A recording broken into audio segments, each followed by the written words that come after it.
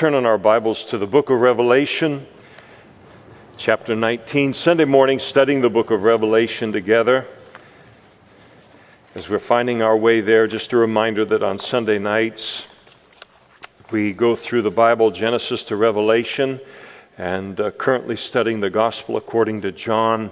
We'll be looking at chapter 4 tonight with what I think is one of the most needed messages for us as Christians to hear today and living in this culture that we live in. And each of you invited. Revelation chapter 19, verse 11.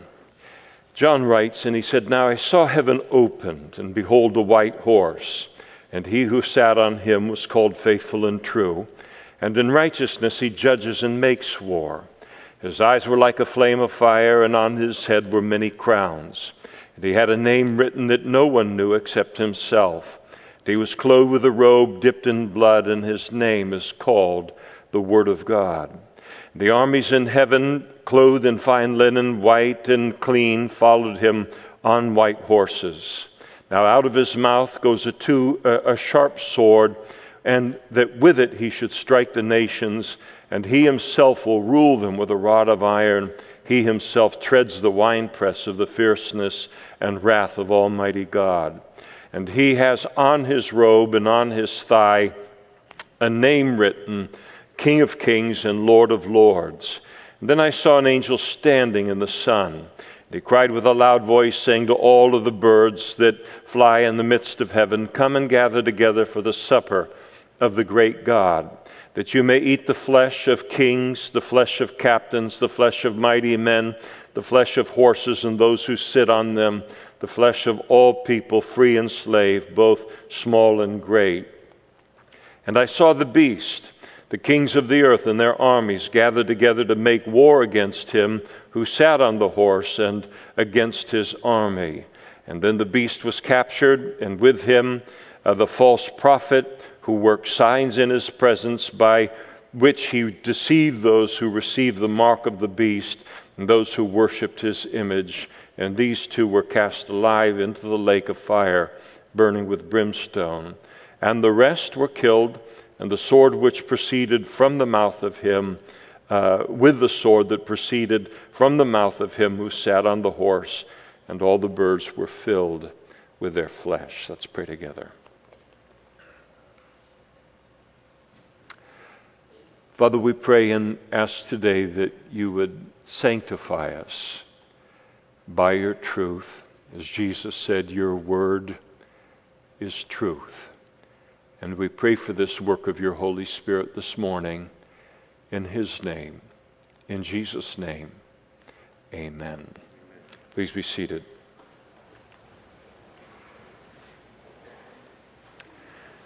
This passage, when we come to it now in Revelation chapter 19, we come formally to what is known as Jesus' second coming, complete with details related to the Battle of Armageddon, which will be associated with his second coming. And more importantly, though, it provides us with, I think, invaluable instruction concerning Jesus and description of him as well. The passage records for us what is going to be the future answer to what has to be the single most frequently lifted up prayer to the Lord in church history, and that is the prayer that Jesus himself called on us to pray in what is known as the Lord's Prayer, and that is the cry to God, the plea to God, Thy kingdom come, Thy will be done on earth, even as it's being done in heaven. And the answer to that prayer happens at Jesus' second coming, and it happens here in what's recorded in chapter 19. The seal judgments, the trumpet judgments, the bowl judgments have not been poured out on the earth as we've seen, merely for judgment's sake. Every one of them has been necessary in preparing the world for Jesus' second coming, and for, in the words of the Revelation itself in chapter 11, verse 15, that the kingdoms of this world might become the kingdoms of our Lord and his Christ, and he shall reign forever and ever. And in chapter 19, this finally happens, and it's really kind of the climax of that tribulation period.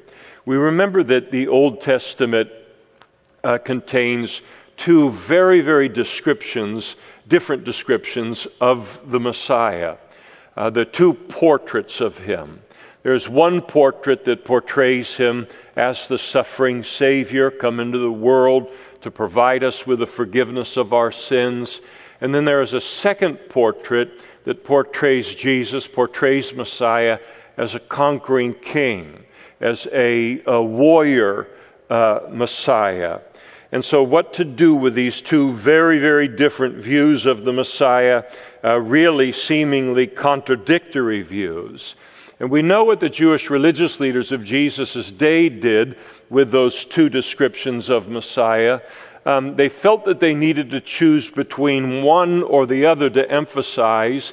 And so they emphasized the more popular of the two for the Jewish people, and that was they emphasized Messiah and the portrait of him as a conquering king, to the virtual neglect of the portrait of Jesus as the suffering Savior. And what happened then, when Jesus came into human history in his first coming, not only were the Jewish religious leaders, but the Jewish population as a whole completely unprepared to recognize him as the fulfillment of the portrait of the suffering Savior, because nobody talked about it. Nobody emphasized it.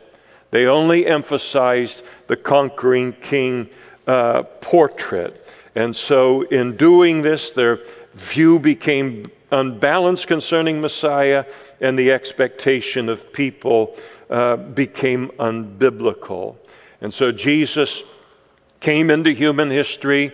He's the Messiah himself, and he proceeded now to reconcile these two views by teaching that these are two descriptions of the same Messiah described in two different comings.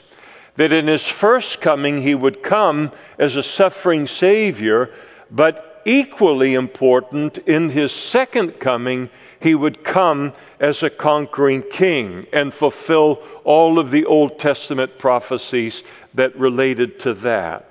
But this failure on the part of the Jewish religious leaders left people unprepared for Jesus when he came at his first coming, caused many of them to fail to understand him and what he was doing, what his life was about, and even reject him as their promised Messiah. And even today, even as Christians, we can emphasize one portrait of Jesus in the Gospels, having to do with his first coming, his incarnation, and then completely neglect the portrait of his second coming, the portrait that is made to us of Jesus in the Revelation and elsewhere in the Scriptures, and to end up with as unbalanced and as unbiblical a view of Christ as ever the Jews were at Jesus' first coming.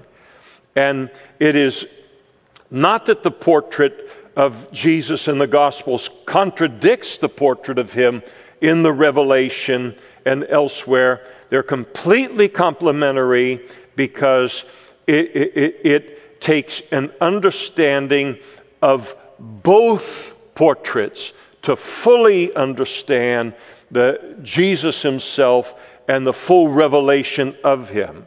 Yes, he was and is the Lamb of God who takes away the sin of the world, as John the Baptizer declared, come into the world to provide mankind with salvation in his death and in his burial and in his resurrection, just as the Gospels teach. But no one should think that we have even begun to fully understand Jesus, how he's unveiled in the Scriptures, until we see him as the Revelation unveils him as well. As ascended into heaven now, as sitting at the right hand of the Father, presently as the conquering king, as the King of Kings and the Lord of Lords, who will one day personally return to bring an end to all of man's rebellion against God and against His commandments, and to judge the wicked and to reward the righteous. What is fascinating, I think, for us as Christians today is that all of this has been flipped upside down. All of this has been flipped in the minds of many Christians, many Christian denominations and churches, where there is almost exclusively the emphasis of Jesus as the suffering Savior, to almost a virtual neglect of Jesus as the conquering King. As if Jesus as the conquering King and the warring Messiah is something to be embarrassed about concerning Him. And I think for many Christians, if they had their own way, Jesus would ever remain the suffering Savior, and He would never be the conquering King that He is and that He will be. And I think a lot of this stems from a clash of worldviews that we're in the middle of, especially in the United States, concerning man and the view of mankind, that even Christians can find themselves on the wrong side of intellectually and theologically. The Bible teaches that every single human being born into the world is fallen with a sin nature. From the time of the Garden of Eden, it is our inheritance from the fall of our great, whatever greats, all the way back to Adam and Eve. That our dilemma and our situation as human beings is that we are not sinners because we sin. That would be bad enough, but our problem is deeper. And it is because we are sinners that we sin. We're born with a sin nature. We're born with an attractiveness to sin. It is something that we like, and it has a pull upon us and wrongdoing. And so we're born with that, and that sin nature has to be kept in check by laws that restrict the practice of wickedness and then the enforcement of those laws. And God has instituted a government for that very purpose in society as a whole. Increasingly in our secular society, it believes in what is called the innate goodness of man. That man is born essentially good from the womb. Every person is really good at their core, and when they do wrong things, there is no sin nature at all that is involved in it, but that it's all environmental, and that all behavior is learned, that all crime is a product of societal injustice, and that physical punishment provides no deterrence at all to bad behavior, that the solution is not found in enacting righteous laws and then enforcing those laws, but in educating people in their innate goodness. And the idea is that we can good people into being good. But that is not the world that you live in, and it has never worked in human history. And it will never work because it's built on a flawed understanding of human nature. You look at some of our major cities in the United States of America today, and you're seeing not only the breakdown of society, but the breakdown of civilization. And yes, it's important that we address environmental issues that can feed that kind of thing, but the solution will always require righteous laws and law enforcement, that is, the enforcement of those laws in order to regain control. And so it will be at Jesus' second coming.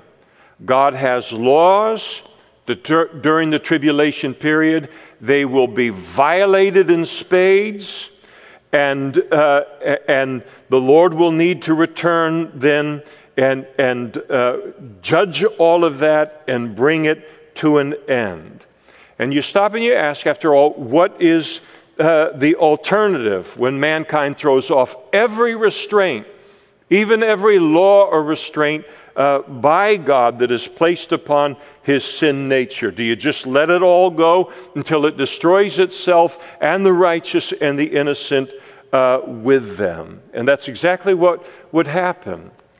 Jesus declared what the world would become in that case, barring his own second coming in Matthew chapter 24, verse 22.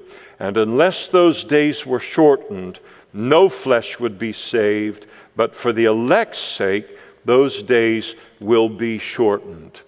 We must not enfeeble Jesus. We must not make him anything, not one iota less than who and what he is as he's revealed in the fullness of the Scriptures. I think it's very fascinating, and I think it's very telling that Jesus, at his second coming and the judgment that he metes out at this, he does not delegate this. He does not delegate this judgment to Michael the archangel. He does not delegate it to the angel Gabriel. But he assigns it to himself. He maintains it for himself, and he fully and unmistakably identifies himself with it. And he will do the same thing at the white throne judgment of God when we come to that in chapter 20. And if anybody thinks that there's a hairbreadth difference between Jesus, God the Father's view of the necessity of righteous judgment upon wickedness and evil and those who reject his salvation, and Jesus' view of the same thing, are badly mistaken. And this fills the Scriptures, Old Testament, New Testament. I could spend the rest of our time reading verses in this regard, but allow me to give you just a couple from the Old Testament as they declare this truth concerning Jesus. Psalm 2, which is a Old Testament snapshot of this very event of the second coming and on into the kingdom age. Psalm 2, why do the nations rage and the people plot a vain thing? The idea that man can overthrow God. The kings of the earth set themselves, and the rulers take counsel together against the Lord and against his Messiah, saying, let us break their bonds in pieces and cast away their cords from us. And he who sits in the heavens, that is God himself, shall laugh. The Lord shall hold them in derision. And then he shall speak to them in his wrath and distress them with his deep displeasure. And then the Lord declares, yet I have set my king, speaking of Jesus, on my holy hill of Zion. I will declare the decree. The Lord has said to me, you are my son. Today I have begotten you. Ask of me, and I will give you the nations for your inheritance and the ends of the earth for your possession. And you will break them with a rod of iron, and you shall dash them to pieces like a potter's vessel. One more in Psalm 24, verse 7. Lift up your heads, O ye gates, and be lifted up, you everlasting doors. The King of glory shall come in. And who is this King of glory? The Lord strong and mighty, the Lord mighty in battle. And then you take it into the New Testament. And Paul, writing to the church at Thessalonica, 2 Thessalonians chapter 1, verse 6, since it is a righteous thing with God to repay with tribulation those who trouble you, and to give you who are troubled rest with us when the Lord Jesus is revealed from heaven with his mighty angels, in flaming fire, taking vengeance on those who do not know God and on those who do not obey the gospel of our Lord Jesus Christ. Jude verse 14. Behold, the Lord comes with 10,000s of his saints to execute judgment on all, to convict all who are ungodly among them of all their ungodly deeds which they have committed in an ungodly way, and of all the harsh things which ungodly sinners have spoken against him. So this is the portrait, the dual portrait, and Jesus is the fulfillment and is in actuality both of those things. Now, I would be very, very negligent in describing Jesus in this way without also describing the context of the environment that he is going to enter into at his second coming at the end of the 7 years of the tribulation period, where he comes in and then destroys the armies of mankind in the battle of Armageddon. During the tribulation period, every single human being is going to hear the gospel. Every single human being is going to hear God's offer of salvation in Jesus Christ made to them. The 144,000 will do that. The 2 witnesses will do that. An angel will preach the everlasting gospel to the entire world. And the effect of it will be that so many people will get saved during the tribulation period and become Christians that they are without number. Even God can't number them. Kind of symbolically, the huge number of people that will become Christians and referred to as tribulation saints. And as a result of that, the Antichrist will try to wipe them out because they are bad advertising for him.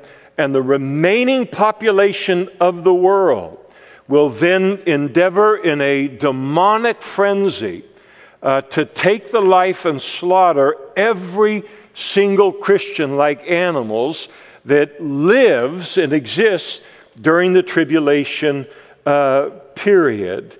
And the population of the world at the time of Jesus' second coming will be made up of tribulation saints who have somehow survived the 7 years of tribulation, and then these unspeakably awful people. I mean, Satan's true believers, the worst of the worst, demonic and incurable in their alignment with him. Jesus' second coming accomplishes many things among them, and the deliverance of the righteous, the tribulation saints, and then the judgment of Satan, the Antichrist, the false prophet, and all of their demonically enthusiastic followers. Now, that sets the groundwork for what we find ourselves in the middle of here. Now let's look briefly at this description of Jesus at his second coming. In verse 11, we're told that he will come from heaven to earth. This will be an answer to Isaiah, his plea to God. Isaiah chapter 64, verse 1. He cries out to God, "Oh, that you would rend the heavens, that you would come down, that the mountains might shake at your presence. As fire burns brushwood, as fire causes water to boil, to make your name known to your adversaries, that the nations may tremble at your presence." You might remember that when Jesus ascended into heaven 40 days after his resurrection from the dead, the disciples were there on the Mount of Olives when he made his ascension back into the glory of heaven. That as the disciples were looking up and watching him disappear from their sight, there were a couple of angels there with them, and they declared to the disciples, "Men of Galilee, why do you stand gazing up into heaven? This same Jesus who was taken up from you into heaven will so come in like manner as you saw him go into heaven." He'll also, in verse 11, he will ride a white horse. Further in verse 11, he is called faithful and true. God has declared in his word that he is one day going to deliver the righteous and he is going to judge the wicked, and he will keep that promise. He will be faithful and true to keep that promise. Jesus declared this in Matthew chapter 24, verse 30, in this regard. Then the sign of the Son of Man will appear in heaven, and then all of the tribes of the earth will mourn. And they will see the Son of Man coming on the clouds of heaven with power and great glory. And he will send his angels with a great sound of trumpet, and they will gather together his elect from the four winds, from one end of heaven to the other. We're told further in verse 11 that in righteousness he judges and he makes war. The war that he wages is nothing like the wars that human beings wage at all. It's important to realize that God's righteousness is revealed in his wrath against wrongdoing and in his war against it. God could not be faithful, he could not be true, and he most certainly could not be righteous if he did not judge what is wicked and unrighteous. You notice in verse 12 further that his eyes were like a flame of fire. So not only as Jesus returns will he see everything with an absolute clarity, but he will witness what he sees with his eyes with an indescribable holiness. And when he sees what he sees at his second coming going on the earth, it is going to displease him mightily.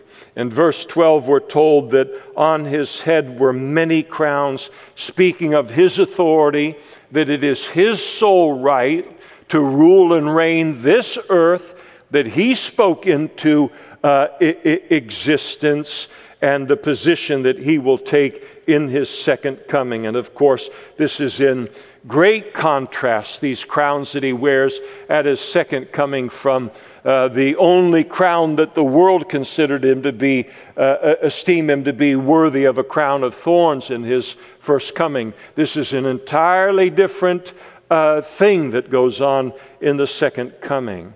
In verse 12, he had a name written that no one knew except himself. Now, I think this is interesting to realize that even as Christians, one day when we find ourselves in heaven and we have been given a new body, this corruption is put on incorruption, this mortal is put on immortality, a body that is made for eternity in the heavenly realm. But even situated like that, even being in the glory of heaven, there will still be things about Jesus that we do not understand and that we cannot know. And the reason for that is that even in our glorified condition by the grace of God in heaven, we will still be the creation, and he will be the creator. And anytime you have the creation, or anytime you have the finite in relationship with the infinite, you're going to have mystery. And you have to get used to mystery. And there will be mystery about God and about Christ even on into eternity. But it will be a wonderful, wonderful mystery that leaves us in even greater awe of him. As the old saying goes, a God that is small enough to understand isn't big enough to worship. And our God is not small enough to understand. We notice too in verse 13 that he was clothed with a robe dipped in blood. And this symbolizes his coming victory at Armageddon. It does not speak of his own blood that was shed upon the cross, but he's covered with the blood of the wicked, of his enemies. Again, the Old Testament prophet Isaiah spoke of it. Isaiah chapter 63, verse 1. Who is this who comes from Edom, with dyed garments of Bozrah, this one who is glorious in his apparel, traveling in the greatness of his strength? I who speak in righteousness, mighty to save, Messiah says. The question then is asked of him, why is your apparel red and your garments like one who treads in the winepress? And Messiah answers, I have trodden the winepress alone, and from the peoples no one was with me. For I have trodden them in my anger and trampled them in my fury. Their blood is sprinkled upon my garments, and I have stained all my robes. You notice further in verse 13, his name is called the Word of God. And what is a word? What is a word? A word is something, it is a means of communication. There is something that is inside of me that I want to communicate to you and to reveal to you. And so we use words in order to accomplish that, to express and to reveal. And all of this speaks of the fact that Jesus' life, his ministry, his teaching, his actions, including this judgment, that they are all consistent with and they communicate not only his nature, but the nature of God the Father as well. He will be accompanied, we're told in verse 14, by armies in heaven, and that they will be clothed in fine linen, white and clean. And so this armies that will accompany him at his second coming, they will follow him, we're told, on white horses. And so people ask, are there animals in heaven? Well, we know at least there are horses there. And toy poodles. We have 2 toy poodles. I do know there are no cats in heaven, because you just can't. You can't have an animal that is that selfish in heaven. It can't. It just. I mean, you know. So I've got a friend, and you know, cat owners are so sensitive. So he reminded me that he has a cat, and so when he sits down in the morning and has his quiet time, he always has a yogurt with him. And he always prays for the yogurt, and he's taught the cat to bow its head while he prays. Have you ever noticed that cat owners are really show-offs too in terms of all of this? But I mean, so horses, yes. Everything else, we have no idea at all. Notice that the armies are plural. So there'll be more than one army, 2 armies that are going to come with Jesus, accompany him at his second coming. One of them is clearly an angelic army. Matthew chapter 25, verse 31. Jesus said, when the Son of Man comes in his glory and all the holy angels with him, then he will sit on his throne in his glory. 2 Thessalonians chapter 1, verse 7, verse 6. Since it is a righteous thing with God to repay with tribulation those who trouble you, and to give you who are troubled rest with us when Jesus, the Lord Jesus, is revealed from heaven with his mighty angels. So again, we see that. And then the second army is made up of Christians. The bride of the Lamb, as we looked at last time, they are Christians. They're described in verse 8 earlier in the chapter as being arrayed in fine linen, clean and bright. So it's clearly a reference to us in this context. Paul makes it drop dead clear in 1 Thessalonians chapter 3, verse 13, when he writes, so that he, speaking of God, may establish your hearts blameless in holiness before our God and Father at the coming of our Lord Jesus Christ with all his saints. And so we will accompany him, but we will not engage in the battle. There will be no blood on us, so to speak, as in terms of who enters into this battle. We merely accompany him. The battle is not ours. This is a battle and a fight between God and the wicked. And so that's between him and sinful man. And so we're not only going to see the second coming as Christians, but we're going to participate in it. And in the sense that we will accompany Jesus. Now, I don't know how long that horse ride is going to be from heaven to the earth. I suspect we'll all handle it well. I'm not that comfortable with horses. I haven't been on a lot of horses. The only horse I've ever been on that I was comfortable with was over, 50 years ago at Knott's Berry Farm. And they had a horse there that just goes in a circle, and I felt very confident on that horse. One time some friends took me up to Kennedy Meadows on a horse, and it was a stallion. It was just a spirited animal.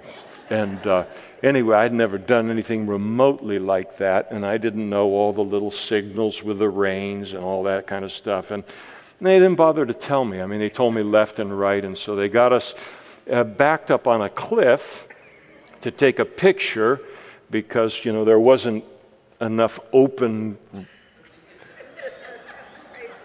ground all around us to do that on. And so we had to pull on the reins to pull the horses back. That's the reverse. And so I was hitting my reins to get the horse to stop from going in reverse because we're going to go over that cliff. And but evidently I was still pulling the reverse, and then one of the guys jumped in and saved me. So this part of the second coming is a little traumatic for me on it, but we will be able to do this when the time comes, and it'll obviously be quite awesome to be a part of it. Out of his mouth, verse 15, goes a sharp sword, that with it he should strike the nations. And so at the Battle of Armageddon, you're going to have the kings of the earth, their armies, the Antichrist's army. You're going to have another army that comes from the east, another army that comes from the north, as we've covered, as we've gone through the book. They will be demonically drawn to the valley of Megiddo, initially to fight one another and to do battle. And then when Jesus comes at his second coming, their hatred, the only person they have a greater hatred for than one another is Jesus himself, and they'll unite together then to turn all of their weaponry against him and to fight then the Lord at his return. Jesus does not come with F-35s. He does not come at all with B-52 bombers in order to engage them. He defeats them by simply saying something with the word of his mouth. We have no idea what it is. We don't know if he's going to quote a verse. We don't know if he's going to say enough or whatever it might be. But it is with the words that come out of his mouth that these three great armies that fill the valley of Megiddo from one end to the other in Israel, that valley is 164 miles long. And with one word from his mouth, that battle will be over. It's actually kind of the unbattle of Armageddon. There's no sweating, there's no fighting, there's no hand-to-hand, there's none of that kind of thing. Jesus is the member of the Godhead through which the heavens and the earth were created by the Word of God, the Word coming from his mouth. When Jesus created the universe, he created the heavens and the earth. It didn't take him months or weeks or years or anything like that. He didn't get sore, his muscles, none of that. What he did is he merely spoke it into existence. And those words now being spoken here on this scene, obviously something of judgment, and those armies are completely destroyed. The word that is used here in the Greek for the sword that is used and mentioned here, and a sword is used symbolically of the Word of God repeatedly in the Scriptures, but this word, and we've mentioned it before, but the context is important to repeat it again. It was the largest and the heaviest of the swords that were used by Roman military. And when a soldier would take hold of this great sword, huge sword, and begin to swing it, bodies would just begin to fly in all directions. It was just a devastating weapon. And when Jesus comes the second time, not going to come as a baby in a manger. He's not going to come as a Messiah to be nailed to a Roman cross. He's going to come as a King of Kings and Lord of Lords, and he's going to put an end to all rebellion against him. And the words of his mouth are going to bring that devastating judgment upon the wicked and upon his enemies. We're told further in verse 15 that he will rule the world with a rod of iron. And during the kingdom age, this will be, we'll talk about that next time, but there will not be a single complaint against the fact that he rules. He has righteous laws with which he rules, and that he enforces those laws. And then in verse 15, he himself treads the winepress of the fierceness and wrath of Almighty God, speaking again of the severity of the judgment, like a cluster of grapes being tread upon in a winepress. That's what it's going to look like in the devastation of Armageddon at his second coming. And so in his first coming, he came to bear the sins of mankind, to provide mankind with salvation, bear the wrath that our sin deserved. And his second coming, he comes to crush all rebellion against God. And no one will want to be on the wrong side of him on that day. And the wonderful news is that nobody needs to be. Verse 16, he has on his robe and on his thigh, and that is on the robe in the location of his thigh, a name written, King of Kings and Lord of Lords, speaking of his absolute and indisputable sovereignty in all of the universe and his supremacy in the world. In verses 17 through 19, the angel, and again the book of Revelation is filled with these interesting descriptions of the angelic realm. This is one of my favorite. He stands in the sun. And then he cries out to the birds that are in the sky. He calls on them now to come and make a feast of all of these men who are going to die in this battle of Armageddon. And so they will come together, and it's like the rough translation of the message might be, hey, little birds, there's a bunch of tough guys who think they can take on God and win, and I think there might be a meal in it for you. And that's exactly what's going to happen on that scene. Now, when you have there are some Christians who believe that before Jesus' second coming, that we are going to Christianize the world. And we're going to bring it largely and entirely under not in terms of individual, but the world will be Christianized. And so when Jesus comes at his second coming, we'll have everything kind of in order, and we just hand it over to him so that he can then rule and reign during the 1,000-year reign of Christ that immediately follows. You don't see that here, and you don't see it anywhere in the Revelation. We are not going to turn this world into anything that looks even remotely like Christianizing it. The world is doomed if Jesus does not return at the time he does to bring an end to what people are doing on the earth. The result of the battle of Armageddon is there in verses 20 and 21. The Antichrist and the false prophet are thrown into Gehenna, what is a lake of fire burning with brimstone. It's an eternal lake of fire. They will be the sole inhabitants of Gehenna for 1,000 years before Satan is ultimately thrown in there, and then those who stand before Jesus at the white throne judgment, which we'll talk about in chapter 21. Everybody else that's there at the Battle of Armageddon, they will not be taken alive like these two.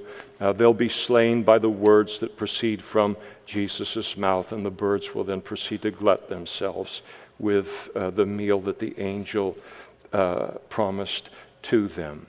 So again, the book of Revelation is a revelation not just sermon fodder for end times events.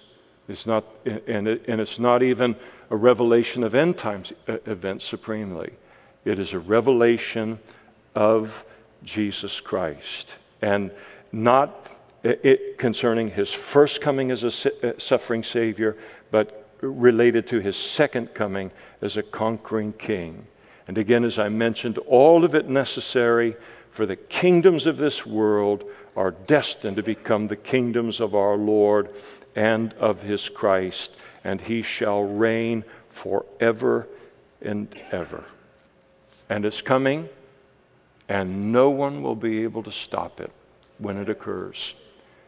And so when that happens, everyone will want to be on the right side, not only of the suffering Savior, but also the conquering King.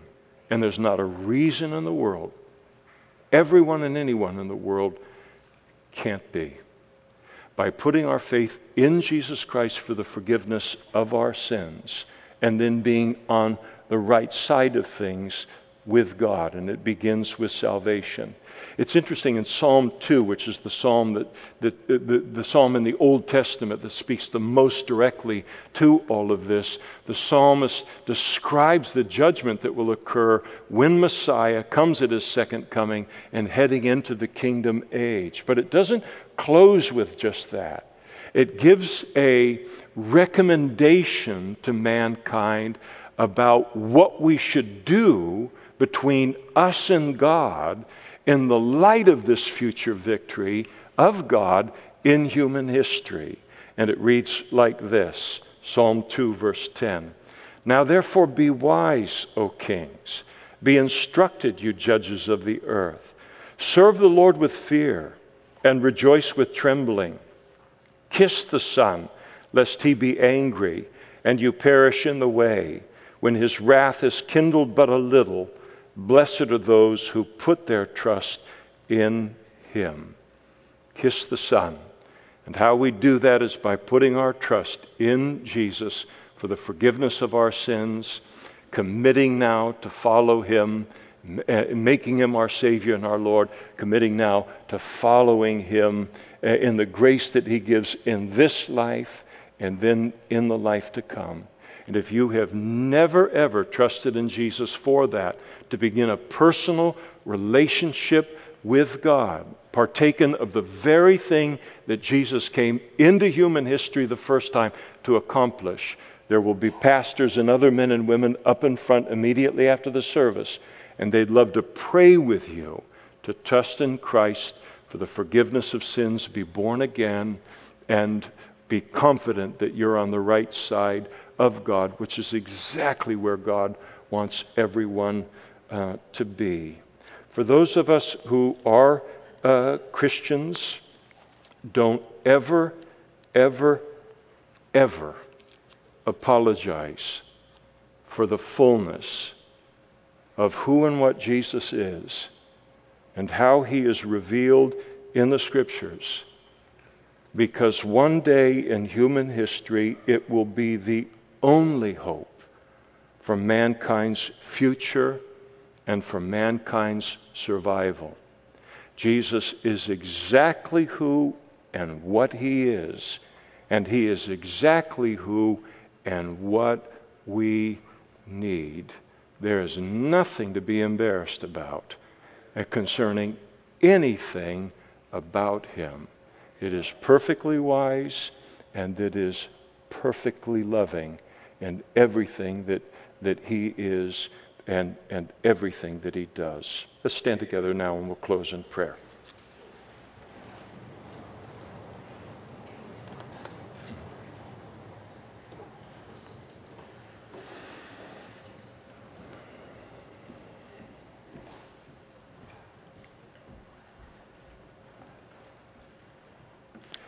Father, we thank you this morning for our Savior.